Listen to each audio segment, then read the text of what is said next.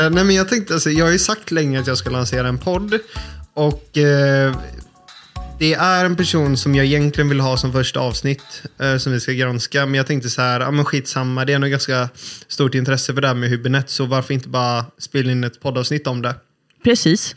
Och det har varit ganska mycket snack på sociala medier nu. För att jag har anmält mig till Hübinettes kurs då. Och de som inte vet då, så är Tobias Hübinette en vad ska man säga, en antivit rasist. Han är en rasforskare kan man säga. Ja, exakt. Och det låter ju lite paradoxalt med tanke på att han säger att han är antirasist. Han är ju helt fixerad vid ras och hudfärg och samtidigt som han har fått nästan 4 miljoner till sin rasistforskning där han studerar rasismen i sociala medier, observera. Men antirasister generellt brukar ju påstå att det inte finns några raser. Påstår han att det finns eller att det inte finns? Nej, men antirasister generellt brukar påstå att rasism mot vita är den enda rasismen som inte finns. Jo, men de säger också att raser inte finns överhuvudtaget, att det är ett förlegat begrepp. Om man säger så här då, alltså om man ska vara djävulens advokat, så är det ju faktiskt så att Hübinette säger att även om inte raser existerar så måste man ändå studera det, eftersom att det finns rasister som tror att det existerar och samhället präglas fortfarande av det. Men saken är den att de här personerna, sådana som Hübinette och andra som håller på, har gjort rasismen som sin affärsidé. Det är det som är grejen. Om rasismen faktiskt inte fanns på det sättet som Hübinette framställer, då skulle han liksom inte få sina miljoner och då skulle han vara arbetslös. Ja. Så alltså han är tvungen att upprätthålla konflikten. Exakt, och det ser man ju gång på gång. Alltså, till exempel så har han skrivit väldigt märkliga tweets där han påstår att han blir liksom utstirrad för att han liksom är asiat och så vidare. Ja. Eller har asiatiskt ursprung. Men så här, det är viktigt att faktiskt berätta då att Hübinette är adopterad från Asien. Korea. Från Korea. Och det har varit någon slags också så här affärsidé för honom att på något sätt hela tiden slå mynt utav det. Men alltså, jag tror ju inte att folk stirrar på honom för att han är liksom asiat. Det är ju ganska vanligt i Sverige. Det kom ju många liksom adopterade från Kina och Korea och så vidare. Men det finns andra orsaker som man skulle kunna liksom höja på ögonbrynen när man ser honom. Till exempel så... Vad menar du? Till exempel. Han kanske stirrar själv med lite så här smågalen blick. Ja, men alltså, man kan ju säga så här att Tobias Hübinettes brottsbana började ju redan på 90-talet när han var aktiv inom terrorgruppen AFA då. Och där har han ju dömts för en rad olika grova brott. Till exempel så ska vi se här. Ja, till exempel så dömdes han för olaga hot mot Mattias Karlsson på 90-talet. Alltså Mattias Karlsson, SD Mattias. Exakt, och det som var det intressanta var ju att rätten bedömde honom som psykiskt instabil. Ja. Det redogörs för i domen. Han har även kastat in gatsten och syra mot Sverigedemokraternas möten. Han berättade i den vänsterextrema uthängningssajten Expo. Han blev intervjuad av dem år 2000. Och då berättade han att han erkände att han har brukat våld mot både barn och pensionärer av ideologiska skäl. Och han tycker att det är rätt för man ska få göra det. Men det rör sig inte bara om olika former av brottslighet mot politiskt aktiva. Det finns också flera exempel på brottslighet mot närstående. 2006 så blev han gripen för en rad opolitiska mordbränder. Bland annat mot sin för detta flickvän. Och han åtalades för mordbranden och han dömdes senare för det. Och då kan man bara konstatera så här, det är bara i Sverige bara i Sverige som en sån här förövare faktiskt dömd kriminell kan bli så daltad med att han får miljonanslag för att sitta och forska om en hittepå-problematik. Och samtidigt som man genomför de här olika brotten så slår han också på stort och hotar en jurist. genom att hälla lacknafta i brevinkastet. Men det som var, och krossade fönstren, dock var det mot fel person. Så att han lyckades inte ens skrämma den här juristen till tystnad.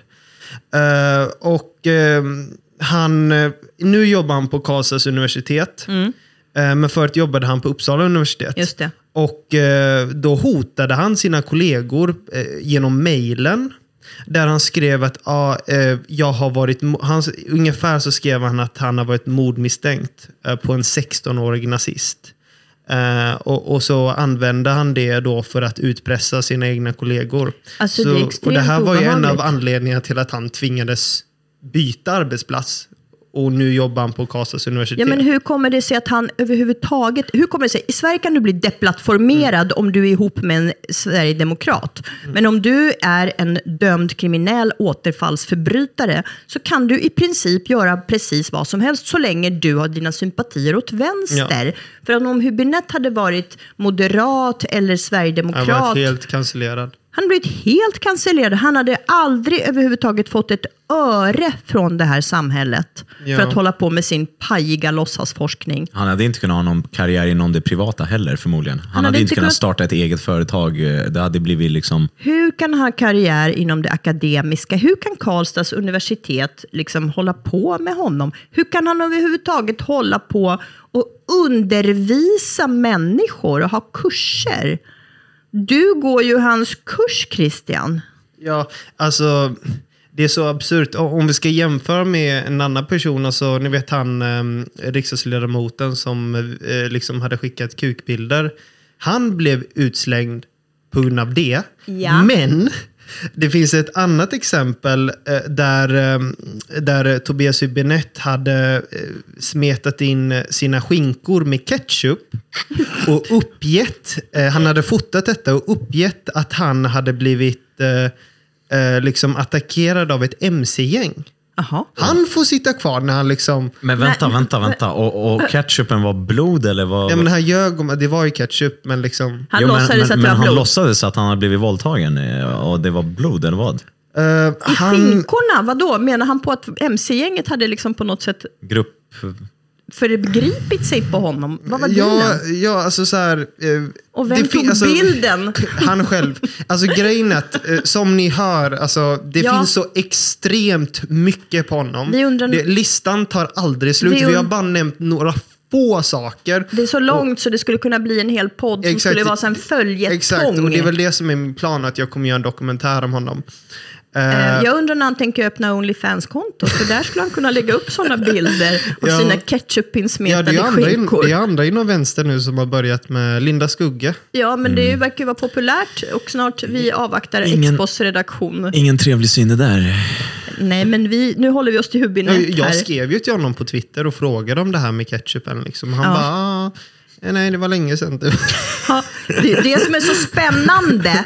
Därför att när det gäller om vänsterns synder och deras historik av olika våldsamheter, då heter det så här: nej, men den historien, den är redan bearbetad. Men när det gäller liksom personer på en andra sidan av den politiska skalan, då är de synderna, de går aldrig att sona. Nej. Sen kan vi tillägga också att alla de här sakerna är ju domar och sånt som du räknat upp. Ja. Det som var från, ja, men det är ju saker som är juridiskt utredda. Ja, men till exempel den här riksdagsledamoten som skickade penisbilder då, det fanns ju ingen polisanmälan från någon. Det finns inga brottsanklagelse överhuvudtaget. Det är bara liksom... Ja, Hanif Bali också. Ja, det också. Det finns ju heller ingen liksom juridisk... finns inget att peka på juridiskt. Jo, eller men alla ändå personer, har de ju fått smaka. Eller alla andra personer som blir drevade mot och blir utfrysta. Sådana som Leif Östling, eller jag för den delen. Eller liksom alla personer som råkar säga något ord. Du var ju bara med i en tv-intervju där du sa typ jag har att inte begått något brott. Ja. Jo, sen dess förstås. För sig jag blev ju frikänd så att jag är Du är straffri. Nej, men jag är inte heller... det är överklagat till hovrätten, mitt så kallade grova förtal, vilket är bara lawfare, det är bara åsiktsbrott. Och grejen är så här att personer som gör saker i Sverige som går emot värdegrunden eller som på något sätt avviker från åsiktskorridoren, de kan man behandla hur illa som helst. Man kan hänga ut dem i bild, man kan demonisera dem, precis som Orenius gjorde med Julia Caesar. Exakt. Och liksom ett färskt exempel, Morgan Johanssons hustrus rättegång nu. Ja. Det var bara 2 journalister där på plats. Det var jag och en annan liksom. Ja, och hon blev friad. Och vem var den andra? Från mainstream media? Ja, fast jag tror inte han ens skrev om det. Ja, men hon blev friad. Men alla de här vänstermänniskorna blev friade till höger och vänster. När jag hade min rättegång, då var det uthängningar flera månader innan min rättegång. Sen så var det journalister på plats när jag hade den. Och sen efter det så frikändes jag. Då var det ju faktiskt, där var det ganska, vad ska man säga, ganska generöst av dem att de faktiskt skrev att jag blev frikänd. Det brukar de ju oftast inte göra. Om liksom... Och sen så låtsas de heller aldrig nu när det var det senaste, den rättegången som du var på, där det var en socialdemokrat som hade gjort saker. Och de fick komma in bakvägen. Jaså? Alltså hon Emily Johansson. De skrev ju aldrig att det var socialdemokrater. Emily Johansson, hon fick komma in. Men nu pratar du om Morgans fru. Ja, exakt. Ja. Hon fick komma in bakvägen och syntes skyddad. Aldrig i receptionen. Nej, du. Och sen så stack hon liksom och fick använda sig av liksom tingsrättens liksom hemliga gångar som egentligen är gjorda för liksom häktade personer. Ja. Men för att undvika medieuppmärksamhet så blev det så här. Ja, och då fick hon en gräddfil. Vi två kommer ju aldrig liksom. Nej. Men då blir det så här, de älskar det. Minsta grej så ska de skriva så här rubriker. Så här, högerextrem, så här, författare minsann förtal, för att de ska sen kunna skrika om att liksom, man är minsann ungefär som att man var någon slags riktig kriminell. Åsiktskriminell. Men alltså, som ni hör, det finns ju jättemycket att säga om Hübinette. Men jag tänkte att vi skulle kunna gå igenom kursen, eller i alla fall det lilla som jag har hunnit gå. För att han sjukskrev sig idag. Jo, men först måste vi... Förlåt, men okej. Men krya på dig, bror. Först, vi lider med dig, bror. Nej, men det är ju, alltså så här, jag vet inte exakt, men alltså så här, jag misstänker bidragsfusk. Jag vet inte vad ni säger, men... Det misstänker jag också, men det kan jag eller säga... han är kanske så skör liksom. Av historiken, av the track record av hans mentala liksom, hälsa känns ju inte som att han är superstabil. Det gör han inte. Men du måste berätta lite grann så här. Du anmälde dig alltså till en kurs som hålls av Tobias Hübinette vid Karlstads universitet. Det är en distanskurs. Och vad är det? Är det kritisk rasteori? Exakt, alltså grejen att du måste förklara lite och berätta lite om den här kursen. Ja, absolut. Nej, men grejen så här är det. Jag är en sån person som gärna vill ta reda på saker genom att uppleva det själv. Det var ju väldigt mycket snack om drag queens nu i liksom våras. Men det vet vi ju. Så du upplevde en drag queen själv? Nej, inte så. Men är du utklädd i drag när du närvarar på kursen hos Hübinette? Ja, nu är jag det. Men så gick jag på den här drag queen liksom... sexualuppvisningen nu på som Dramaten, var på Dramaten. Ja. Och där fick jag möjlighet att uppleva det själv. Och på samma sätt så vill jag också anmäla mig till Hübinettes kurs och se liksom, vad är detta liksom? Det kanske är att jag håller med eller inte. Och jag tror också att det är viktigt att liksom dra fram de liksom extremisterna som gömmer sig i skuggorna.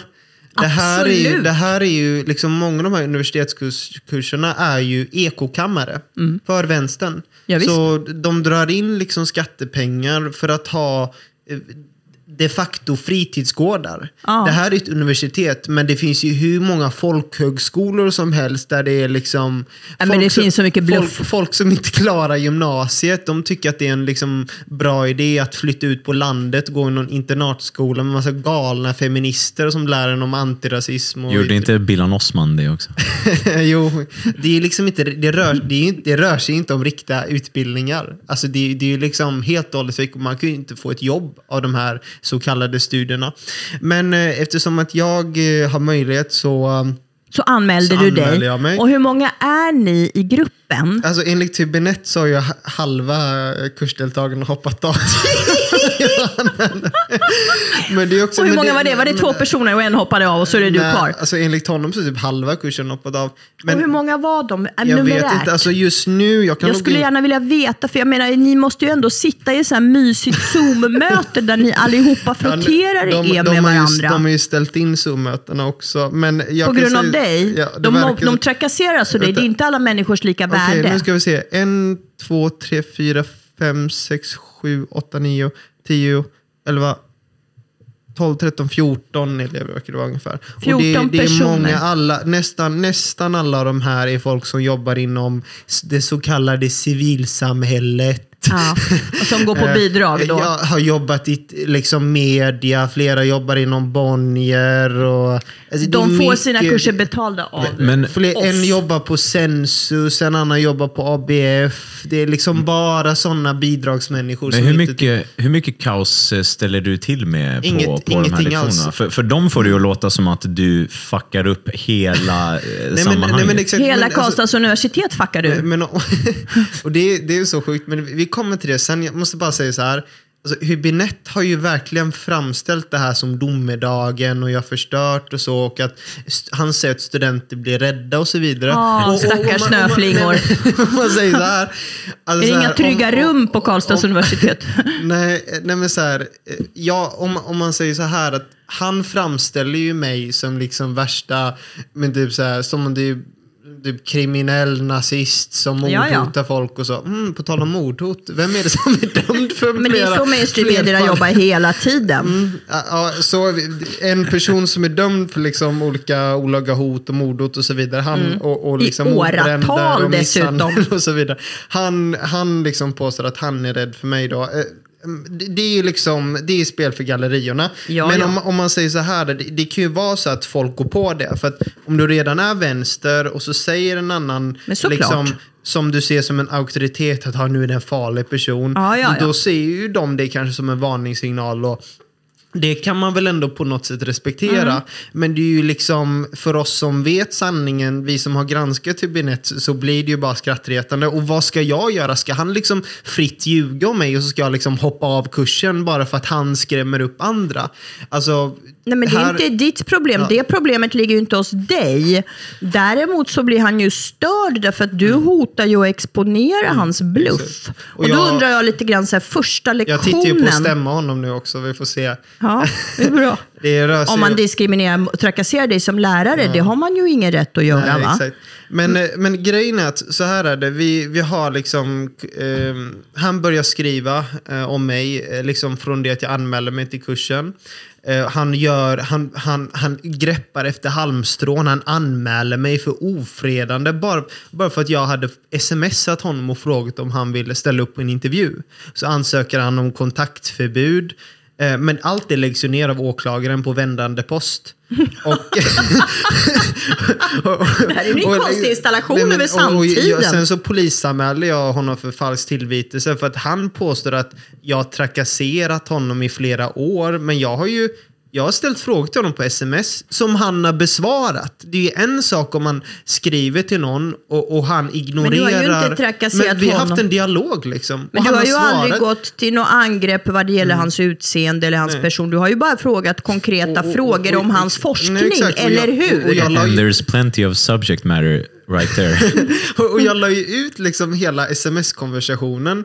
Så att liksom nu, det var ju det var ju en PK-tidning som skrev om detta och nu är det uppe faktiskt i medieombudsmannen och det var liksom, för liksom, det var ju verkligen så här, de hörde inte ens av sig till mig och det blev så uppenbart liksom att det var en total lögn. Men det du gör är ju väldigt intressant. Jag skulle vilja dröja mig kvar vid det här lite grann. Det du gör är väldigt intressant för att du ställer liksom den här saken lite grann på sin spets. Egentligen borde jag inte göra det, för jag är ju en elev som vem som helst. Liksom, men det här visar bara hur snett det är i Sverige, därför att man pratar om alla människors lika värde.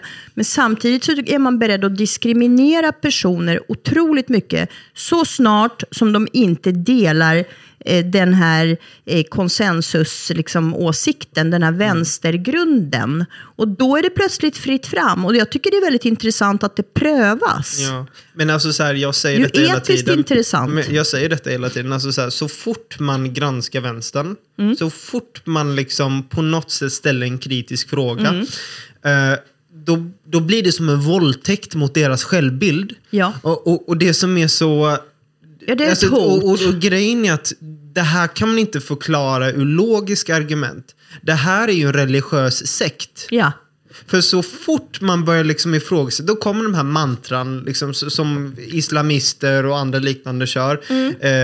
Bara det här är kanske Karl Marx som är guden och inte liksom men det är inte bara Allah och Mohammed. Det är bara inte liksom en sekt, det är också narcissism. Därför att det är narcissisten... Ja, de skryter ju. Alltså, vi hade ju jag ska bara säga, det narcissisten mest fruktar, det är att bli avslöjad. Narcissisten fruktar ju sanningen mest. Och det är därför den här vänstersekten är så narcissistisk. För de speglar sig bara i varandra och sen så tål de ju inte sanningen. Hela socialismen, kommunismen bygger ju egentligen på det. Det bygger ju på en lögn. Ja. Och den som exponerar lögnen blir ju ett enormt hot och därför man måste hela tiden brunkleta och använda sig av massa nedsättande tillmälen för att misstänkliggöra kritikerna och det är så de jobbar. Alltså, går man in på... Den första uppgiften var ju personlig presentation. Och då liksom så här, då går man in alltså, en skryter om att han jobbar inom facket och han skriver så här ska vi se, jag måste bara läsa upp det här. Många av de som med kvalificerat självbedrägeri dolde det såg och redan visste för att inte framstå som rasister men därigenom också legitimera rasismen. I skydda begrepp som yttrandefrihet växer rasismen allt starkare och Sverige blir allt mer likt 30-talets Tyskland eller dagens Ungern och Polen. Originell tagning där. Ja, exakt. Nyskapande, ett nytänkt, ett innovativt. Var det inte innovation han jobbade med? Innovativ liksom, inställning. Jag menar alltså så här, en annan person, en pensionär här, skriver att nu håller rasismen på och växer och jag har varit engagerad i antirasismen sedan 70-talet. En annan person skriver vi har en riksdagsledamot här från Moderaterna. Som är med på kursen? Nej, före detta. Hon heter, ska vi se här... Maria Abrahamsson. Hon var riksdagsledamot. Va? Det är hon med backslick?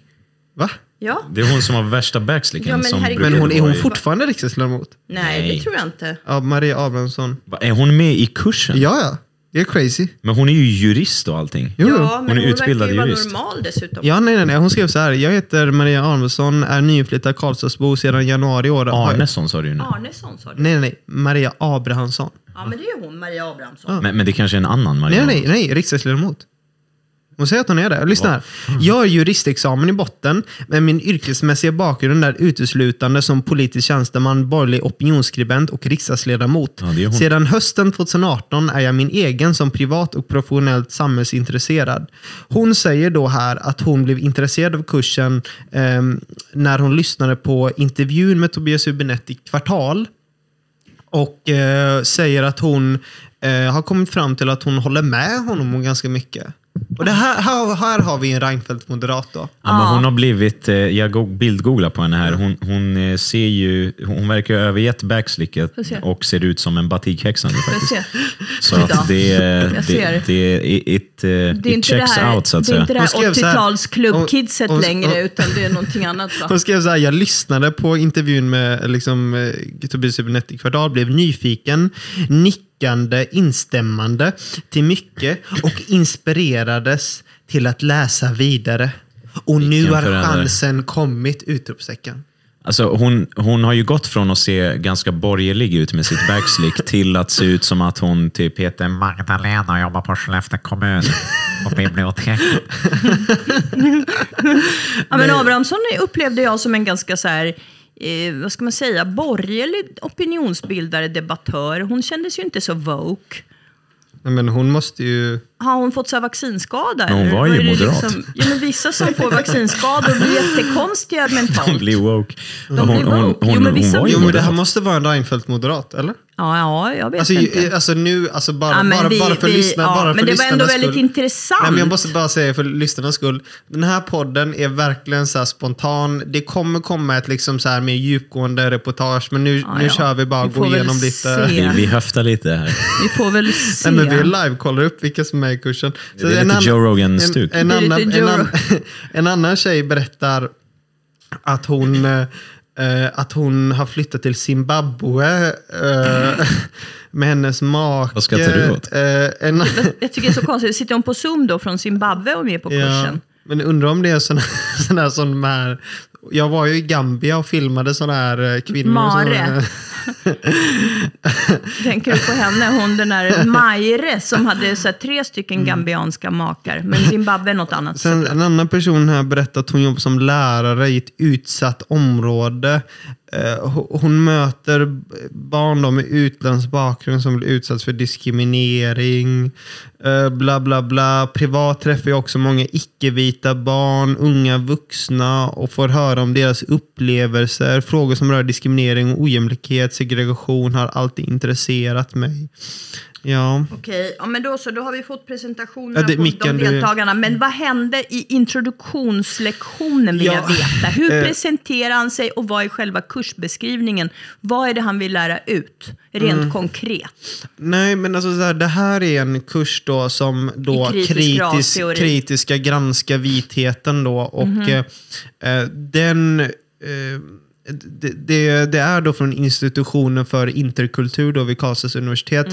Och egentligen... Är det 20 poäng? Nej, jag tror det... 7 bara. Jag tror det är 7 poäng. Okay. Men alltså så här... Första lektionen var liksom en introduktion till vad institutionen vill jobba med. Och där handlar det mycket om liksom komparativ kultur, att man jämför olika kulturer. Men eftersom att man då gör det ur ett raskritiskt perspektiv då, framförallt då, kursen handlar om att kritisera vita, så ser man allting ur ett offerperspektiv. Så att alla är offer utom de vita som är förövare. Ja, men exakt, så ett exempel på det är ju hur Hübinette gång på gång redovisar för statistik då, hur icke-vita då, eller liksom folk från olika länder har klarat sig i Sverige. Och då vet man ju då svart på vitt då att vissa grupper inte klarar sig lika bra som andra då. Och då är ju slutsatsen alltid att det är vitas fel då. Så att till exempel så redovisar Tobias Hübinette då forskning som berör somalier och hur sysselsättningsgraden för dem då så att säga. Och då är ju slutsatsen då att de somalier då får inte jobb i lika hög utsträckning som svenskar då, för att vita är rasister då i princip. Ja, naturligtvis. Och det är väl det som är lite mer positivt med Tobias Hübinette. Vi har ju pratat om nackdelarna och liksom hur han är liksom kanske han är ju en ganska problematisk person, men det som man ändå gör som är bra är ju att han faktiskt granskar hur olika invandrargrupper klarar sig.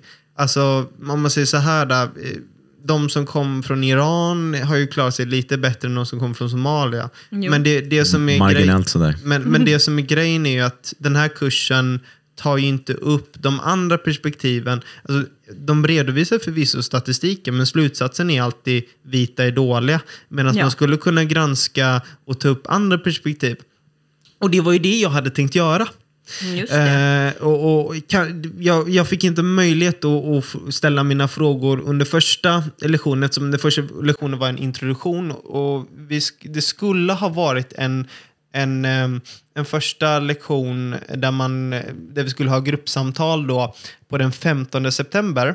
Men det har de ställt in nu. Nu har alla lektioner, liksom, alla föreläsningar slutat. Men det som Hübinette gjorde som var intressant var att han bekräftade det som man då bara kallade för en högerextrem konspirationsteori, nämligen den demografiska förändringen i Sverige. Det bekräftade ju Hübinette med siffror som visade väldigt tydligt hur andelen barn med 2 stycken etniskt svenska föräldrar hade minskat. Och sen så var det barn då med en i svensk och en utländsk, och sen var det utländska, och sen var det utlandsfödda. Och sen var det, och hur mycket det har ökat med att faktiskt demografin förändras i Sverige och att det blir allt fler icke-svenskar i Sverige. Och den statistiken visar ju då att om kanske 20-30 år eller någonting, att svenskarna kommer ju vara i minoritet i Sverige, eller 40. Alltså jag är inte exakt, har inte siffrorna i huvudet just nu. Men det visade ändå Hübinette som en vänstermänniska. Och det här vart ju lite grann kognitiv dissonans för de här som bara har sagt att det är en myt att det pågår ett befolkningsutbyte. Det är en myt att det pågår demografiska förändringar, och svensken är inte alls på väg att ersättas med andra. Så att det var faktiskt Hübinette som bekräftade att det här var inte alls en myt, utan det här pågår as we speak. Men grejen med honom är att han tycker det är bra. Han är ju bland annat... Exakt så. Han kommer ju från ett perspektiv där han menar på att den här utvecklingen är positiv. Och det är därför han vill visa det som någonting bra, som en liksom glidande. Den vita rasen är underlägsen på alla upptänkliga plan. Låt den vita rasens västerland gå under i blod och lidande. Leve ditt mångkulturella, rasblandade och klasslösa ekologiska samhälle, slutcitat. Ja, vilket år var det? Ska vi se. Det intressanta med kommunisterna är att de alltid tycker att man ska använda våld när det handlar om att liksom slakta sina meningsmotståndare. Sen när de själva får minsta kritik, då faller de ihop som snöflingor, för det tål de inte. Och det är det som är så intressant, att de kan ägga och hetsa till våld på åsiktsmotståndare. Det var 1996 var det. Det var länge sedan. Och det var tidningen Kreol. Alltså jag känner inte ens till dem. Det låter som så här underliga insektssorter som liksom krälar under stenar. Jag har ingen aning. Alltså, jag scrollar lite här bland de personliga presentationerna. Här är en till som läser mitt namn är 25 år och bor i Stockholm. Jag är student vid Uppsala universitet, men i slutsfasen av mina 3 kandidater, en i genusvetenskap, en i praktisk filosofi, en i statsvetenskap. Det är klart att det är genusvetenskap. Och han specialiserar sig då på afrikansk diaspora. Och han är praktikant på Sida. Ja. Och här ser vi ju gång på gång liksom, att de här människorna, det är det här som Marcus Allard pratar om med transferiatet. Det är de här människorna som liksom, de kommer in via vänstern, med ung vänster, och sen så utbildar de sig till någon så här flum, genusvetenskap, antirasism, och sen så får de jobb på Sida eller på någon vänster pressstödsfinansierad tidning, någon sån här skit. Och så bara betalar vi för det här. Och vanliga människor som får reda på detta, de bara, vad är detta för skit? Exakt så. Men vanliga människor stöter ju inte på de här rummen. Om inte vi hade uppmärksammat att Hübinette hade den här kursen, då hade liksom inte folket fått reda på detta. Nej, men exakt, men han måste ju låtsas jobba för de här miljonerna som han har liksom också bedragit våran liksom stat på. Varför ska vi skattebetalare finansiera Hübinettes skitforskning som ingenting liksom tjänar till? Men det är precis som de här brudarna som har gjort den här FOI-rapporten som Säpo har beställt. Det är också 3 stycken sådana här good for nothings. Liksom en är dotter till Sarnecki och 2 stycken andra konstiga liksom, förvirrade lillbatikhäxor. Så har de ljugit ihop totala konspirations... Och de hoppar ju också från media till liksom myndigheter. Alltså, vi har ju till exempel... Problemet är att när det är en myndighet som står som avsändare, då blir det liksom någonting som folk tror är seriöst. Det är ju det som är problemet. Och det är likadant med Hübinette. Han sitter på universitetet och har ett lärosäte i ryggen, och då tror människor att det här är seriöst. Och liksom, Pierre Schoris son liksom. Ja. Han är redaktör nu på Aftonbladet. Ja. Så att återigen, men de hoppar runt. håller på och kläggar med varandra hela tiden. Och det som jag tycker är så förbryllande, det är att så fort en kritisk liksom röst som jag sitter lugnt på lektionerna, lyssnar, vänta tills det är min dags och ställa frågor. Ta med dig äpple till banan. Fruktstund för dina kamrater. Du tar med dig sushi till läraren. Skål med ris. Jag satt ju här med min fantastiska fontänpenna liksom, och bara antecknade allting. Så. Vad hette pennan? Nej, men det behöver vi inte ta upp i podden. Men liksom, så bara sitter jag och noterar så bara... Jag skriver ner allt han säger. Jag kan öppna mitt anteckningsblock här. Nej, men jag skriver ner liksom... han säger att...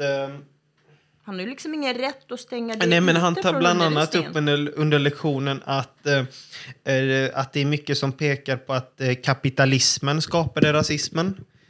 Att det är kapitalisternas fel. Han säger att nationalstaterna orsakade det moderna rastänkandet.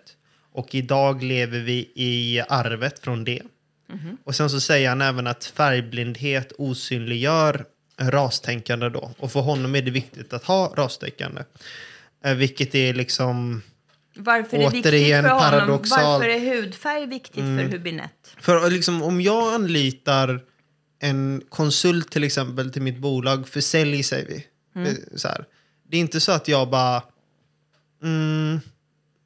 det här är en liksom afrikan. Han är en dålig säljare. Jag kollar på siffrorna. Omsätter säljbolaget mycket? Har han blivit rekommenderad och så vidare? Han bra referenser. Exakt. Men enligt Tobias Hübinette så är liksom den enda liksom referensen som egentligen har bäringskraft vilken liksom etnicitet den personen har. För att han har ju försvarat affirmative action nu i USA som blev förbjudet alldeles nyligen. Det hade funnits sedan 60-talet, va? Men jag tycker det luktar rasism, Christian. Jag tycker det luktar rasism. Så vi som blir anklagade för att vara rasister av vänstern, vi är typ de minst rasister egentligen. Ja. Alltså faktiskt. Vad säger du om det, Dick? Du som är utlänning eller vad? Jag är också utlänning. Ja, men exakt. Min mamma är utlänning för att hon är från Rumänien. Så att jag är också... Vi är babbar allihop och jag är jude dessutom. Nej, men alltså för folk med blattebakgrund som inte har offermentalitet och inte liksom tycker att inte har köpt vänsterns alla grejer kring vad man ska tycka när man är invandrare eller barn till invandrare och så. Det finns ju ingen av oss som trivs i liksom de sammanhangen.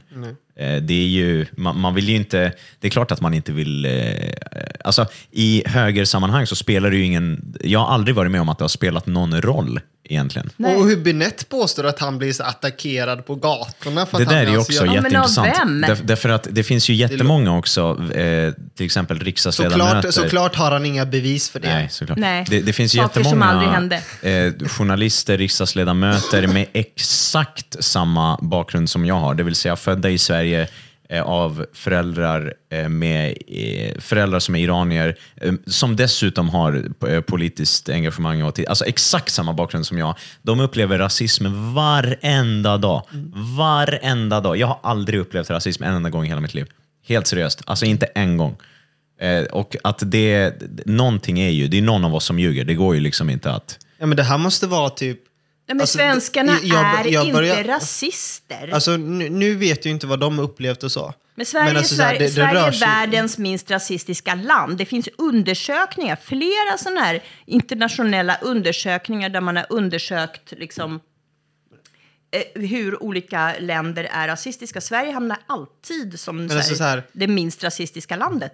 Nej, men någon av de här parterna måste ju ljuga liksom. Det är inget snack om saken. Och vi vet ju hur mycket vänstern ljuger. Men det är rasismen som affärsidé. Exakt. Om inte narrativet skapades av att det är så jävla synd om honom. Men vad fan? Ja, okej. Om inte de här personerna hela tiden låtsades som att rasismen är en jättestort problem, då skulle inte de få sina pengar. Kolla på Aisha Jones liksom. Ja, men det är precis som jag är här höll på och skulle hålla på med näthat. De skapade ju näthat för att liksom sen har vi ju de här antirasistiska entreprenörerna, till exempel Aisha Jones. Ja, exakt så. Som en person som liksom, hon är en sån som företag bjuder in. Och som ska föreläsa om rasism hit och dit. Hon har konsultbolag enligt sminkmärk och så vidare. Inte de Jallow-gänget. Det är en annan person. De håller också på. Lovette Jallow. Men Aisha Jones då. Att hon liksom föreläser om rasismen och högerextremismen. Och jag blev misshandlad på stan för att jag är svart och så. Glöm inte att köpa mitt smink. Använd rabattkoden Aisha 2023. Liksom.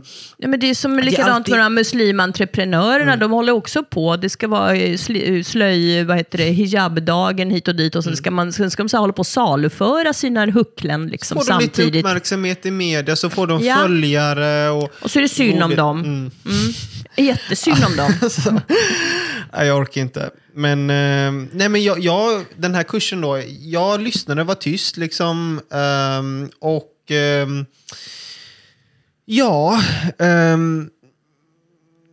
Sen så började vi få uppgifter.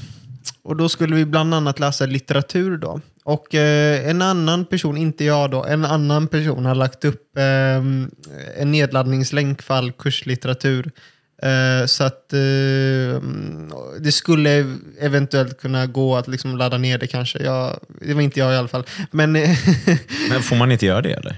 Ja, det är upphovsrätt och så att, men som tur var det inte jag. Vad är det för hudfärg på de här som går kursen? Ja, det är ju bara vita i princip. Och någon form av islamist kopplad person. Just det, Katerina Sabuni är också en sån som har rasismen som affärsidé. Och de här som tycker att de måste ha de här afrikanska... Det var något som får i golvet här. Det var ja, men det är en person som är... Men de här, de gör ju så här broschyrer som man ska dela ut till alla myndigheter. Så ska de hålla på, precis som de ska genuscertifiera så ska de också certifiera på något sätt. Att allting är... Och de som rascertifierar och genuscertifierar och hbtq-certifierar, de går ju sådana utbildningar för att bli experter då. Så det är ju återigen hur man skapar en ekonomi för att finansiera sitt egna uppehälle. Liksom. Exakt, och det är bara skitsnack alltihopa. Det är bara så mycket bullshit som ingen behöver. Och så fattas det pengar till kärnverksamheten. Så är det så här, nej men barn kan inte få mjölk i skolan. Hade man kunnat ta, exakt. Man hade kunnat ta kanske istället för att lägga pengarna på den här kursen, då skulle man kunna ha 20 extra platser på sjuksköterskeutbildningen. Ja, till exempel. Eller lärarutbildningen. Just det. Sånt som faktiskt behövs i samhället, därför att det här dravlet, det är ju absolut att man kan studera saker och absolut och det här var ju då, det här är ju någonting annat. Det här var ju då en uppgift då som vi fick och som ni hörde då precis så presenterade jag vad de andra hade skrivit om sig själva, men jag kan läsa upp vad jag skrev om mig själv också. Ja, får vi höra nu då? Hejsan, mitt namn är Christian Petersson och jag är troligtvis yngst i kursen som 21-åring.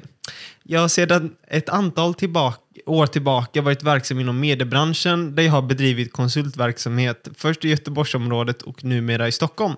Idag är jag framförallt inriktad på kortare dokumentärklipp om saker som rör extremism, brottslighet och woke.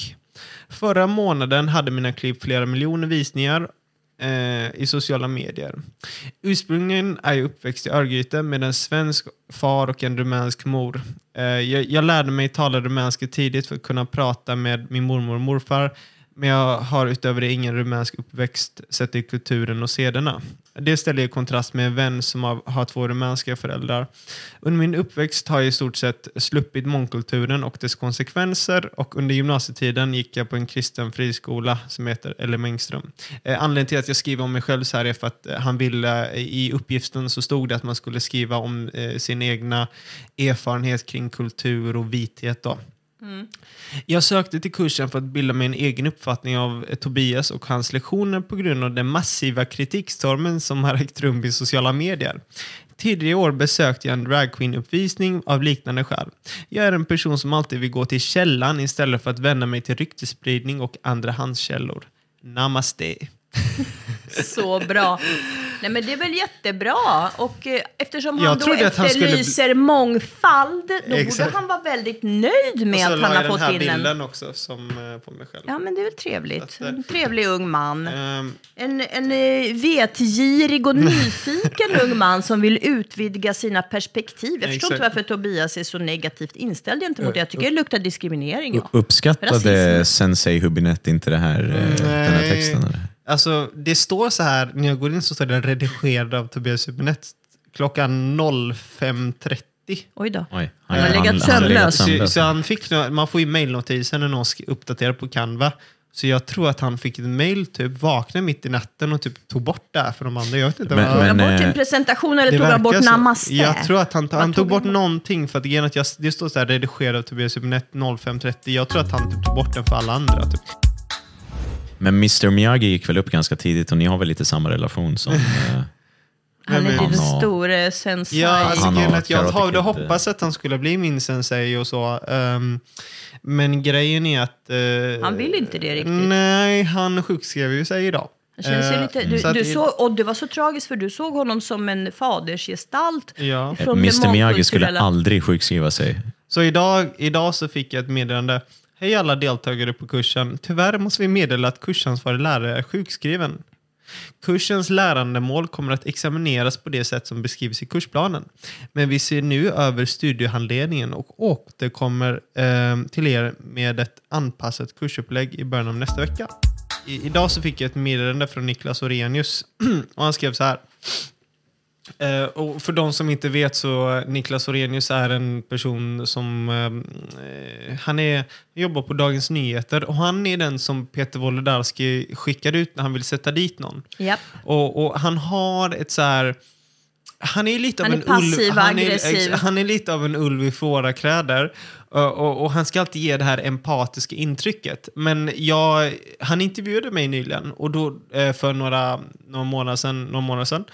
Och då jag hade också lite frågor till honom angående då hans trakasserier mot Julia Caesar. En bloggare som han hade varit hemma hos flera gånger och stört och skrämt upp faktiskt. En ensam pensionär som bor mitt ute på landet. Förstörde hennes liv. Och där märkte man verkligen, jag fick det här på film för att under intervjun så ringer in med tv-team som kommer in och filmar honom. Och det är inte det här empatiska ansiktsuttrycket, leendet som man kör på DN. Det var verkligen liksom, han var störd liksom. Han var verkligen inte glad. Och liksom, nu har han skrivit till mig igen då. Så här skrev han. Hej Christian, såg utvecklingen kring kursen du läser vid Karlstads universitet och har ett par frågor. För att han ska ju alltid vara så här, jag är nyfiken och så. Ja, jag är så öppen. Och sen så skriver en rasist typ en artikel han bara, nazist hotar elever och kolla nu måste de gå till skyddsrummet för att Christian var med på ett Zoom-möte. Ja. Stackarna. Vad tänker du om att kursen har gjorts om till en läskurs? Det här visste inte ens jag. Så det verkar som att han har intervjuat Hübinette nu. Vadå läskurs? Vad innebär det? Inga fler Zoom-möten verkar det som. Aha. Det är inga fler frågor. Men hur ska ni färdigställa utbildningen? Jag vet inte. Alltså det... Vi skulle kunna diskutera kritisk rasteori. Exakt, men det är det som enligt kursplanen så ska vi ha massvis med Zoom-möten och diskutera och så. Okej. Men fortsätt berätta, vad skriver han? Vad är ditt syfte med att gå kursen? Ja, men det vet ju. Alltså, så här, jag har ju varit jättetydlig med det. Alltså, jag är nyfiken på vad det är för kurs. Liksom, och jag vill också dra fram det här i ljuset. Det här är ju människor som verkar i det fördolda. Liksom. Men stopp. Jag måste bara inflika här. Då ska alltså en ansedd DN-journalist, alltså en Dagens Nyheter-journalist, ska ifrågasätta en 21-årig elev på en universitetskurs. Vad är ditt syfte att gå kursen? Det är någon slags så här förhör. Ja. Det är någon slags liksom så här... Du ska ransakas. Du måste motivera varför du vill gå kursen. Att du vill utbilda dig. Så frågar han om jag spelar en ljud och bild på kursen. Det ska han skita i. Sen skrev jag så här, det har varit flera avhopp från kursen. Jag har talat med en student som hoppade av eftersom att han känner obehag inför dig. Han är rädd att du kanske spelar in föreläsningar och illa berövad att du recenserar kurskamraters utvärderingar i dina sociala medier. En miljö där nazister ofta kommenterar. Känner du det ansvar för avhoppen? Ja, alltså så här, som vi gick igenom tidigare. Alltså så här, om man berättar rövarhistorier om en person och sen ropar varg, det är klart att folk blir rädda, liksom. Ja. Men de rövarhistorierna är inte sanningsenliga. Och liksom, han kan ju hitta på att man liksom, så fort jag kommer så måste man gå till skyddsrummet och så, för att han vill ha ett safe space. Spelar han offer, då blir det som ett sätt för honom att avväpna kritiker. Så vad ska det rimliga svaret? Är man en kritiker av liksom det här med woke och allt det som sker, vilket jag har fått extremt mycket intresse för detta. Folk liksom förstår inte hur det här kan tillåtas liksom. Extremt många. Jag hade en som gick fram till mig på stan nu för några dagar sedan, så bara, vad bra att du går den här kursen och så. Och jag har fått in lite swish bara sådär. Och grejen är att vad är alternativet? Ska jag liksom sluta gå den här kursen för att någon ljuger om mig? Och ska bara vissa personer få gå vissa utbildningar? Ska man börja selektera? Det är ju inte alla människors lika värde. Han säger då att den här personen är rädd och att jag kritiserar kursens innehåll då. Men det har du ju inte gjort. Jag recenserar den. Men du är väl fri att recensera den hur mycket du vill? Ja, exakt. Vad är problemet? Du har ju inte hotat någon. Du har inte gått jag har inte namngett någon privatperson. Nej, ja, nu... Nej, men vadå? En före detta riksdagsledamot är ingen privatperson. Men nu pratar vi om vilka som går kursen. Ja, men absolut. Men vi nämner inte deras namn. Nej, och jag tycker inte att man är en privatperson om man är en ombudsman för en stor fackförening. Nej, precis. Och det finns ingenting som sånt. Och du men har ju inte uppträtt hotfullt. Du går ju inte den här kursen för att trakassera de andra deltagarna. Du går ju den här kursen för att du är intresserad av att höra och veta vad sådana här kurser faktiskt betyder och vad de är. Alltså jag har ju nämnt liksom några namn, men det är ju som sagt en ombudsman för facket, offentlig person i högsta grad, en riksdagsledamot som är skribent på flera tidningar. Och sen så har jag nämnt Tobias Hübinette och alla de är ju högsta grad opinionsbildare. Ja. Sen så säger han att folk ska vi se här, att han försöker också göra den här grejen om att han försöker på, vad ska man säga, det här är väl också ett sätt att ropa värde, att han försöker göra en grej av vilka som följer mig i sociala medier liksom. Ja. Och säger den här personen kommenterar på din telegram och den här personen har varit med i det här. Ja, men det är guilt by association. Så här, det är deras vanliga taktik. Ja. Jag är väldigt tydlig med vad jag tycker. Att någon annan person följer mig och som kanske bara håller med 10 eller 20%. Ska man då blocka den personen? Det är ju väldigt konstigt. Så länge man är tydlig med vad man själv liksom tycker. Alltså jag har ju på min telegramsida till exempel, så har det varit ett par stycken typ så här nazister då som följer mig, som inte är så glad över att vi firade den här skadeståndet då, som kom från Martin the Stoner till Nick då, när vi firade det. Det var någon som inte tyckte det var så här. Men liksom så här, för att Katerina var med menar du? Ja, exakt. För de tyckte så här, men det var så här, det är en jude och så där. Ja, men de kan dra åt helvete. Jo, men det är så här, liksom de personerna, jag kommer inte liksom sluta liksom fira kommande skadestånd med dig eller liksom kanske spela in den här podden bara för det. Men jag ser heller liksom inte, ska inte de kunna ta del av vad jag tycker? jag är ju liksom tydlig med mina åsikter om saker och ting. Nej, men det är väl jättebra att du kan inspirera dem till kanske att tänka så här, ja men... Det kan ju vara så att om jag skulle blocka dem, då kanske inte de kan ta del av dig. Men om de gör det, så kanske de inspireras och i framtiden börjar följa dig. Och vidgar sina vyer. Ja, exakt. Det tycker jag är en mycket klokare inställning. Ja, alltså, det låter ju... Alltså det är väl så här typiskt woke då, att man alltid försöker isolera folk när man istället skulle kunna mötas för samtal liksom. Jo, men det är så typiskt där man avfärdar människor också, där man istället för att fråga sig varför tycker ni så bara stämplar man dem som galna. Och återigen, liksom, det här sätts ju verkligen på sin spets nu med Hübinette som liksom spelar offer över att en person som jag deltar. Jag som är liksom ostraffad, har inte begått några våldsbrott alls. I kontrast med honom som faktiskt har begått hur många våldsbrott som helst. Jo, men tänk också på att DN och Orenius och Dagens Nyheter och de här mainstream-medierna har ju också sett till att stämpla dig som en sån person. Så de har ju också byggt fast upp... det inte finns några bevis för det. Nej, men fast och han kommer ju aldrig ta med i artikeln att liksom... Bara för att inte du är vänster. Exakt, alltså så här, DN kommer ju aldrig ta med i podden att Tobias Hübinette är dömd för alla de här våldsbrotten och har hotat sina kollegor på Uppsala universitet, mordbrända, allting. Men DN har själv anställt flera stycken personer som är dömda för brott. Ja, mord till och med. Mord och misshandel, och det har de inga som helst problem med. Så Dagens Nyheter ska verkligen inte kasta sten i glashus. Men de har rätt värdegrund, kom ihåg det. Och sen så är det 2 punkter till då han undrar om. Varför anspelar du på Tobias Hübinettes asiatiska ursprung genom att kalla honom för sensei? Anspelar jag verkligen på hans asiatiska ursprung med tanke på, alltså så här, sensei betyder ju... Sensei kan ju vara vem som helst. Ja, exakt. Ja, Nick här går ju själv i BI liksom. Alltså, har inte du också en sensei? Jo, min huvudinstruktör är vit. Ja. En sensei, ja. Men det som är lite roligt är att så här, anledningen till jag brukar ju skoja lite och lägga till lite asiat och sushi-emoji så när jag skriver om Hübinette. Och det är för att jag hade inte gjort det om det vore liksom en vanlig person liksom. Men just med Hübinette så han spelar alltid offer, ljuger om alla hatbrott han blir utsatt för att väcka sympati. Han tycker att Kina-puffar är rasistiskt. Ja. Han tycker att vi hade ju massa liksom så här kurslitteratur om olika woke-drev typ, som jag inte kände till. Typ, det var någon film som hette... massa så här olika filmer där det hade varit någon liten figur som hade någon sån här asiatisk katt och sådär. Och då är det ju också kul att trolla lite på det. Och han brukar ju själv skriva väldigt mycket om Asien och är intresserad av Asien. Det är ett av hans intressen. Hela hans lägenhet är ju fylld med liksom asiatiska motiv och så vidare. Det finns bilder på det som han själv har lagt ut. Så att det blir mer av en liksom anspelning till hans egna intressen snarare än hans ursprung och så.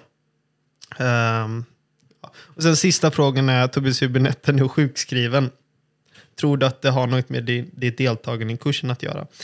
Ja, när man inte vill bli granskad och gör okynnesanmälningar i form av liksom falska anmälningar om ofredande och försöker få kontaktförbud och det läggs ner på vändande post. Sen så ljuger man om mig och förtalar mig i sociala medier.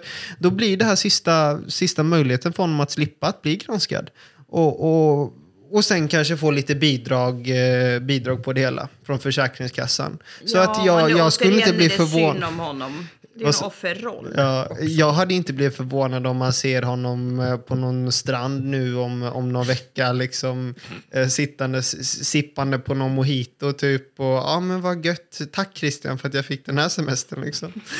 Jag uppmanar ju såklart att anmäla all misstänkt försäkringsbedrägeri. Om ni ser Tobias Hübinette på en strand med en mojito liksom.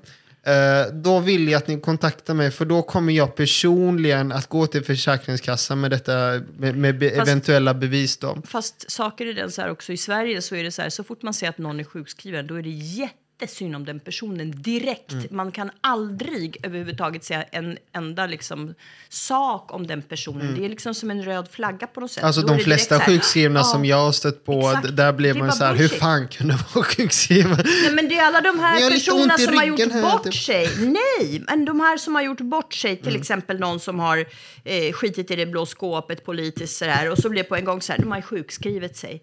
Jag tycker det är så fejk att sjukskriva sig fast man inte är sjuk, bara för att man mår lite dåligt av att någon har kritiserat. Och det här stoppar inte mig. Det är väl ingen sjukdom för i helvete. Jag kommer fortsätta att granska den här kursen, och om Han är inte sjuk. och alla kommande kurser, jag kommer antingen att anmäla mig själv där, eller ett ombud liksom, som går kursen åt mig. Jag tycker inte de här människorna som sjukskriver sig för att de är snöflingor av olika anledningar, de ska inte få vara sjukskrivna, tycker jag. Det här liksom att man är så här knäckt och känner sig dum. Men nu eller kanske skäms. den nya regeringen har ju faktiskt kommit med förslag nu om att granska eventuella bidragsfuskare och så genom dels folkräkning, men även liksom uppsökande verksamhet från kommunen. Och så jag hoppas nu, han bor ju i... Men att känna sig pinsam är ju ingen sjukdom. Eller att till exempel dessutom tycka att du är en problematisk elev och inte palla konfronteras med dig. Det är ju ingen sjukdom. Tyvärr så bor ju Tobias Hübinette i Stockholms stad. Eller gör han det? Och som drivs av rödgröna. Ja, exakt, det drivs av sossarna, så att jag tror inte det blir någon kontroll på bidragsfusket. Men tänk hur många sådana här... Nej, han bor i Huddinge. Vilka är det som styr i Huddinge? Nej, men Huddinge tillhör ju Stockholm. Nej, Stockholms det är en stad, egen, Huddinge Det är en egen kommun. Huddinge, ska Ja, vi men säga. det är väl de Huddinge flesta. kommun styre. Ska vi kolla styre. Socialdemokraterna, Ja, Centerpartiet, såklart. Miljöpartiet. Ja. Bara Fy vidriga. fan, vilken vidrig kombination. Ja, Men det det här är också kom, i Huddinge, okej. Södertörn ligger. Kom ihåg det nu. Ja, exakt, han bor ju granne med Södertörn. Just det. Nej, okej, det här kommer inte granskas allt, så det här kan vi bara lägga ner. Ja, men Nick, vad säger du om allt detta? Liksom? Nej, men tänk hur många som, slutna klassrum som aldrig granskas för att det inte finns någon 21-årig journalist som är skitjobbig för sensei. Men exempelvis min gymnasietid har jag ju pratat om en del, och det var ju, alltså jag skickades ju på samtal med specialpedagoger. Jag vet inte varför de fick ta det, men jag skickades på samtal för att prata om mina åsikter och problemen med dem. Och våran mentor i klassen som var öppet miljöpartist, vilket ju de inte ska uttrycka, men hon uttryckte öppet att hon var aktiv i Miljöpartiet. Hon skickade mig på samtal och sa att Nick verkar besitta väldigt mycket ilska, hade hon sagt. Och det är ju en klassisk sån här härskarteknik som de kör. Det är ju för fan vänstern som besitter liksom all ilska som de bara... projicerar ju alltid sönder. Och helt ärligt nu, alltså jag var liksom tonåring på den här tiden och jag gick i gymnasiet. Det är klart att man inte var så mogen och nyanserad som man är idag. Men jag var absolut inte liksom otrevlig eller aggressiv eller någonting sånt, utan grejen var att jag inte köpte feminism som ideologi. Det var bara det jag hade hittat. Det är problematiskt, jätteproblematiskt. Alltså, det här var väl kring 2012-2014, va? Ja, 11-14 gick jag. Det här var ju tiden i Sverige där woke var som mest intensiv. Ja. Och anledningen till att vi nu har en högerregering är delvis på grund av att woke var så extrem på den tiden. Och det är svårt att tänka sig liksom. Bara du sa att invandring var dåligt, eller att det fanns ekonomiska konsekvenser med invandringen, då kunde du liksom bli misshandlad på gatan. Och det räckte med att prata om volymer om invandring. Alltså att säga att det inte... Alltså det var kontroversiellt, på riktigt nu, det var kontroversiellt att säga att vi kanske inte kan ha obegränsad invandring. Det var kontroversiellt. Och jag det är vill svårt att tänka också, sig tillbaka, fast det var nyligen. Liksom. Och jag vill också påpeka att på den här tiden hade jag bara hittat till att genus var trams och att feminism inte var liksom bra. Det var bara det jag hade hittat. Jag hade inte ens snackat om invandring. Jag hade inte pratat om något annat liksom, kontroversiellt ämne i närheten av vad jag är nu. Liksom. Det enda jag var liksom, den killen som inte är feminist. Och det skapade detta ändå kaos. Ja. Alltså, det var obeskrivligt märkligt. Ja, alltså mycket har ju blivit bättre med tiden liksom. Men den tiden ledde ju också fram till sen MeToo som blev ju en total masspsykos i Sverige. Det var ju för sig, då var det ju många vänster liksom, och journalister som blev avslöjade. Att de kanske inte var så goda som de sa. Men det var bra. Det var ju majoriteten av de snubbarna som faktiskt åkte dit var väl såna här vänster som satt och många av de här woke-personerna, så tittar man inom svensk media idag, de sitter typ Kajseke Sekman som då påstår sig vara den här stora ideologen och så. Nu sitter hon och skapat hennes ena blogg, någon sektblogg som heter Parabol.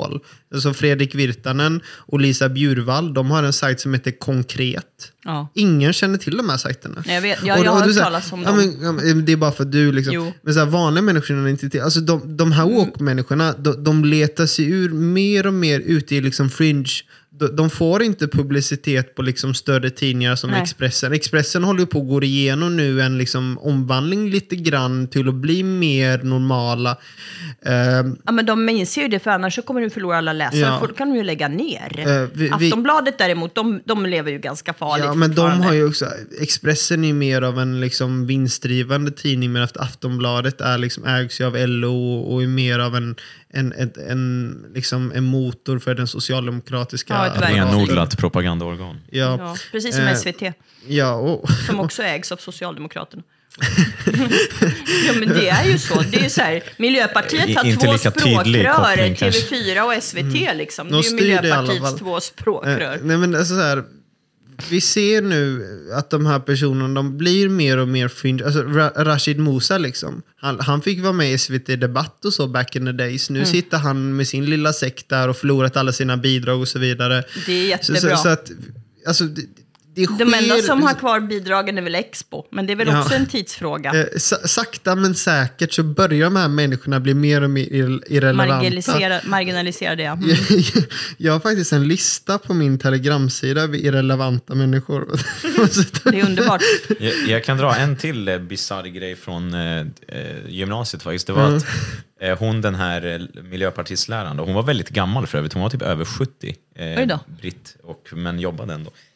Och hon var väldigt trevlig och sådär, men det här var ju direkta tjänstefel. Hon måste ha blivit totalt kognitivt dissonanserad av att tänka att du var ändå utlänning och så hyste du sådana problematiska idéer. Jo, säkert. Men vad sa du? Jag tänkte bara gå igenom min lista. Men gör det efter det här då. Men det var att hon exempelvis var det vid ett tillfälle när jag hade räckt upp handen jättelänge i klassen. Och våran klass bestod av jag tror det var 7 killar, varav typ 3 eller 4 inte gjorde något väsen av sig. Det var rakt av plugghästar som bara pluggade och aldrig liksom skulle säga någonting. Så var det någon gång när jag hade räckt upp handen ganska länge och sen fick typ 5-6 tjejer ordet innan jag fick det, fast jag hade räckt upp handen först. Och så till slut så sa jag typ att okej, är det dags för mig att få ordet snart? Eller jag har räckt upp handen ganska länge. Och då sa hon uttryckligen att men jag låter tjejer prata först för att tjejer tar för lite plats i svenska klassrum. Och då, som sagt, det var 23 tjejer och typ 7 killar i klassen. Och så sa jag att, men alltså, du vet att det här är jag är rätt säker på att det här inte är lagligt, sa jag då. Och så sa hon, alltså jag gick ju gymnasiet på engelska, så hon sa att, you can report me then. och så skrattade hon, och så började alla i klassen skratta åt mig. För att hon liksom hånade mig framför klassen för att jag blev kränkt för att jag inte fick prata fast jag hade räckt upp handen. Hon bara, you can report me then. Men du gick väl på Kungsholmens gymnasium? Ja. Det var ju en annan person som släppte en video från Kungsholmens gymnasium där en lärare påstod att Sverigedemokraterna liksom grundades av typ PKK. Det spårar ut totalt. Den videon blev så här klassiker på YouTube. Det var samtidigt som jag gick på skolan faktiskt. Exakt. Men där var i alla fall en elev som granskade woke på något sätt och belyste det. Men, och det är ju, där har ju jag verkligen en uppmaning till alla som lyssnar på det här. Har ni ett barn som går i skolan nu, eller om ni själva går i skolan, så får ni jättegärna spela in video eller åtminstone ljud på sådana här saker Och skickar ni in det till mig så lovar jag att belysa det. Jag kan åka till den skolan och söka upp läraren eller rektorn i fråga och verkligen kasta ljus på det. För vi är alldeles för få som liksom granskar de här frågorna och det är så extremt viktigt. Och när liksom vanliga människor får reda på hur förjävligt det är ute i samhället, då kan de också agera. Och liksom kontakta politiker att liksom, ni kan inte ha såna woke-aktivister som bara sätter sina egna regler och liksom sätter sig upp mot liksom den svenska demokratin. Samma sak med angiverilagarna då, som de kallar det. När det egentligen är att man bara rapporterar in kriminella människor.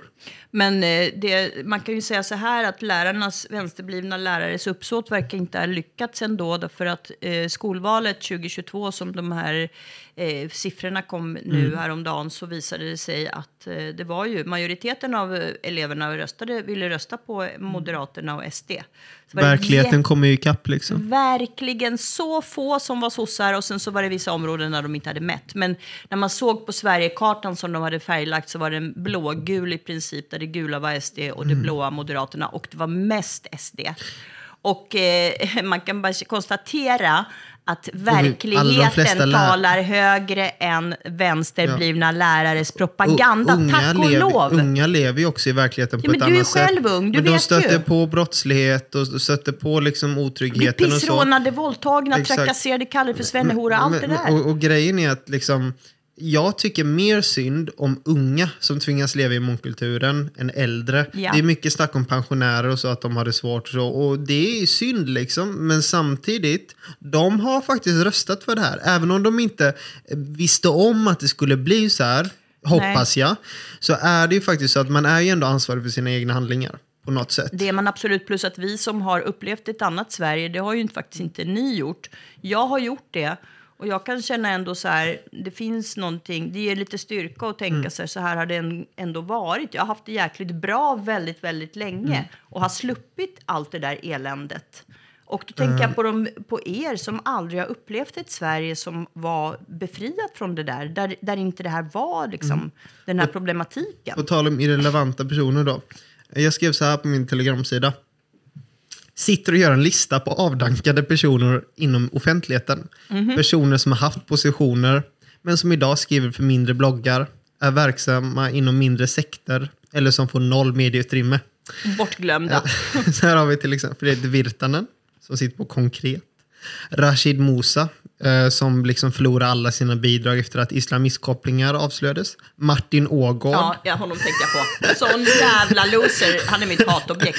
Fan, vilken sopa han är. Han var ju på TV4 först och nu sitter han på ETC-sektorn. Han var ju på kulturredaktionen på Aftonbladet och ville bli kulturchef och fick inte bli det, och det var så njutning. Gudrun Schyman. Hon sitter och gömmer sig i Simrishamn nu. En annan bag-in-box. Ja.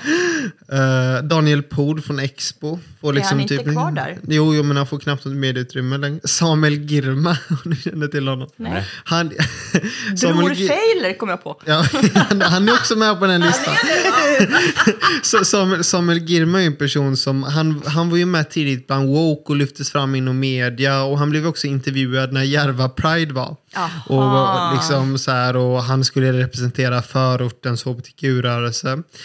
Också bortglömd Lovette Jallow. Yep. Hon var värsta woke, drev liksom, hängde ut folk som typ sa negerboll som värsta rasister, de fick dem förlora jobbet och så vidare. Aisha Jones startade upp BLM Sverige som ingen vet om det. Ove Nilsson från satt på TT förut men är nu sparkad för att han inte kunde vara objektiv. Så nu har han gått fullt ut vänsterextrem. Rosanna Di Marca. Min trappan det var efter Tinder-trappan, och min tweet det var efter det som hon sa upp sig. Ja, men det är så här, när var senast man hörde från Rosanna Di Marca? Liksom. Nej, jag har helt lämnat. Henrik Arnstad liksom. Han får aldrig vara med i tv längre. Det är för att Löfven är borta nu. Lars Ohly, Soran Ismail, han blev ju också metooad där. Ja. Kakan Hermansson. Det var ju det här med Audi liksom, när men Kakan har ändå fått vara konferenser på Elgalan. I och för sig, det har jag faktiskt rätt i. Hon är inte helt bortglömd tyvärr. Hon är svår att missa också, om du förstår vad jag menar. Bilan Osman också. Bilan Osman satt ju i Expressen. Inte det din kompis? Nej, men hon satt ju i Expressen och liksom skrev för större tidningar. Så nu är det bara ETC. Liksom. Ska vi se här. ETC är ju en väldigt bra tidning. Åsa Romson. Ja, jag tänkte precis på Romson. Jag tänkte precis. Jonas Sjöstedt, Gustav Fridolin. Ja, Isabella Lövin. Alltså, Åsa Romson, var hon den mest mentalt labila politikern i offentligheten någonsin, tror jag? Säkert. Jo. Riktigt galen kärring alltså. Ja. Kurdo Baxi. Det var ju länge sedan.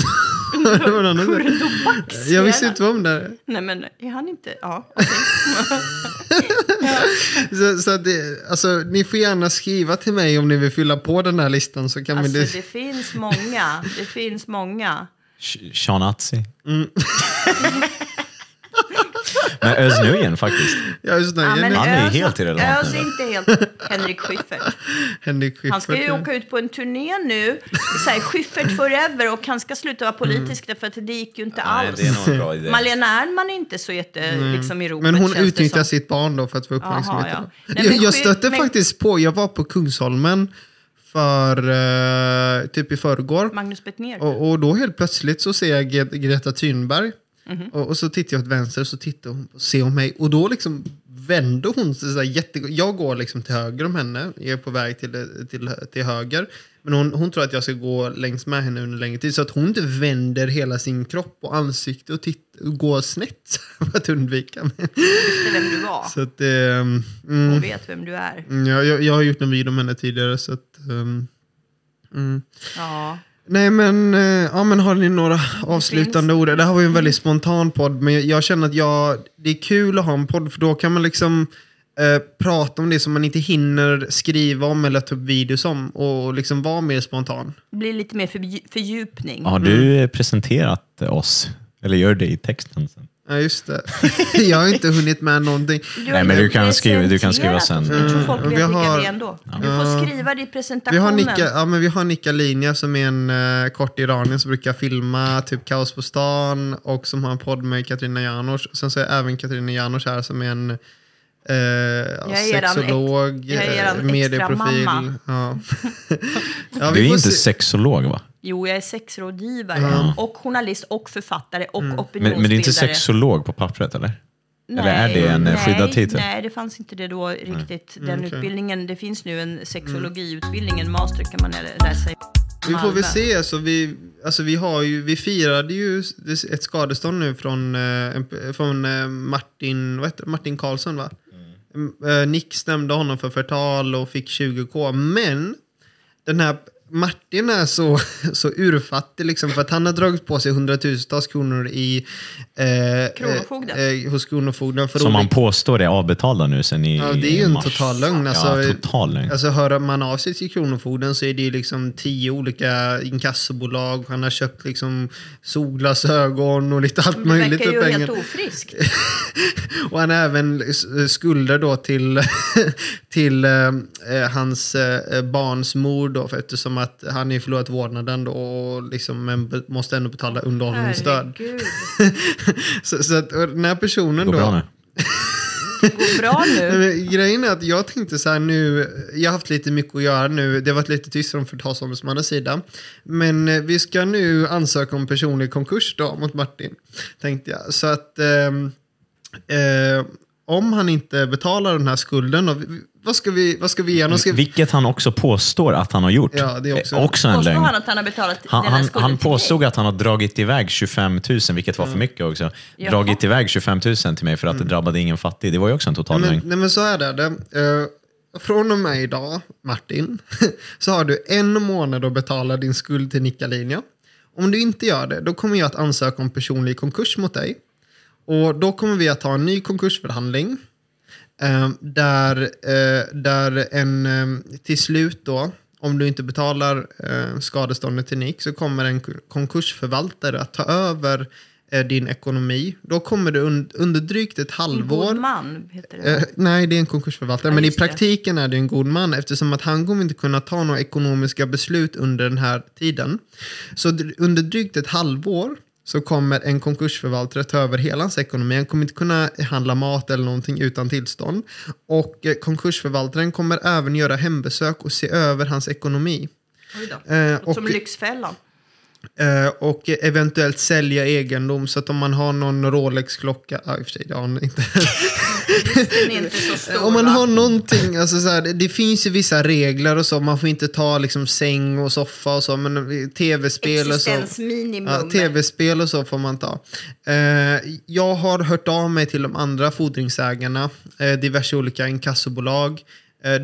Jag frågade om de ville vara med på en ansökan om personlig konkurs så att vi kunde dela på ansökningsavgiften och så. Men det verkar som att de inte vill det, för att de har policies inom den branschen kring det här. Men jag tror faktiskt att i just det här fallet kan det nog vara bra om vi ansöker om personlig konkurs. För då får han en möjlighet att liksom ta tag i sin ekonomi. Han kan liksom inte dra på sig skulder nu hur länge som helst liksom, utan liksom tänka på sin framtid. Så att om en konkursförvaltare tar över hans ekonomi så kan han bli vägledd och liksom slutligen betala av dem. Men det finns ett sätt för vänstern att stoppa den här konkursansökningen. Det är om ni samlar in pengar till Martin. Så om ni samlar in vad är det? Men drygt 25 000, för det rör sig om 20 000 kronor i skadestånd, 900 kronor för ansökningsavgiften, 1500 kronor för juridiska kostnader som Nick har, plus ränta för skadeståndet. Om ni samlar in då drygt 25 000, då kan inte vi ansöka om personlig konkurs eftersom att fordringen till Nick är betalt. Så att nu får ju vänstern besluta sig. Ska ni samla in pengar till Nick nu så att Nick kan slösa lite mer än vad han redan gör nu på Stureplan och fästa upp pengarna och bjuda mig och Katerina på en till. Hur mycket kostar det vårt firande? Ja, det var dyr. Ja, men vi kan köra 10 firanden till då. Åtminstone. Eller kanske 7 i alla fall. Vi kan köra 7 fler till firanden för de här pengarna. Eller så låter ni Martin gå i personlig konkurs och förlora kontrollen över sin ekonomi. Det vore ju trist såklart. Ja, faktiskt. Alltså det vore faktiskt kul att se honom liksom. Jag tror att jag hellre vill att han ska få hamna i personlig konkurs också. För jag tror att vi också skickar ut signaler till vänstern att vi liksom förtalar man och begår man brott mot liksom oppositionella röster som varnar och samhällsutvecklingen och så liksom kommer med logiska argument, då får man ändå liksom ta sitt straff. Och om man inte betalar då får man också ta konsekvenserna. Så att jag tror att det här kommer skicka ut signaler till vänstern att det är allvar nu. Vad hoppas du själv på, Nick? Nej, men jag hoppas på att den är svår alltså. Vad hoppas du på? Vill du ha 25 000 eller vill du njuta? Jag hoppas på att få casha in helt enkelt, va? Nej, men jag om du hoppas får på pengarna, då måste du verkligen slösa så att du liksom, du måste typ, köp typ någon, jag vet inte, köp typ så här någon Bottega Veneta läder laptopväska typ och så får du lägga ut, nu har jag varit här och köpt en laptopväska för 30 000, tack så mycket, tack Martin. Eller någonting så att det verkligen sticker i ögonen på vänstern. Men i och med att det var rätt grova anklagelser från honom, jag hoppas ändå på personlig konkurs alltså. Jo. Och vi har ju fler stämningar på gång. Alltså, vi från förtalsombudsmannens sida så har ju vi ändrat strategi, för att vänstern har ju satt i system att hänga ut och trakassera brottsoffer som vi hjälper. Så därför har vi valt att vara tysta om pågående stämningar. Vi har nu ett antal cases som kommer att uppklaras inom kort. Och där rör det sig också om fall där vi kommer att kunna ansöka om personlig konkurs. Så att om vi inte gör det nu så kan vi göra det i framtiden. Så att vi kommer skicka ut signalen ganska snart att det är allvar nu. Med det sagt är det dags att tacka för oss. Ja men gött. Jag ska äta thai nu så att... Thai? hoppas att jag inte begår kulturell appropriering enligt Tobias Hübinette nu. Nej. Jag ska äta lite korme sabzi så att jag får säga det om att det är min egen kultur. Jag vill hänga med till Thaien också. De har thailändska öl också nu. Ja, kan jag. Och Thaien ligger på...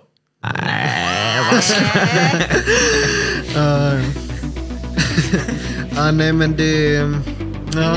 Nu är det dags att call it tonight, tycker jag. Ja, men gött. Följ podden. Den är nystartad nu, så att jag vet inte ens var vi kommer lägga upp allting. Men följ podden där ni följer poddar. Hej! Vill du stödja min journalistik och ta del av fler intressanta poddar och reportage? Överväg då att teckna en prenumeration på insikt24.se för endast 69 kronor i månaden. Med ditt stöd behöver vi inte lägga våra reportage bakom betalvägg och kan istället fokusera på att nå ut och påverka debatten. På så sätt kan vi också fortsätta att vara en nagel i ögat för etablissemanget som lurar i skuggorna.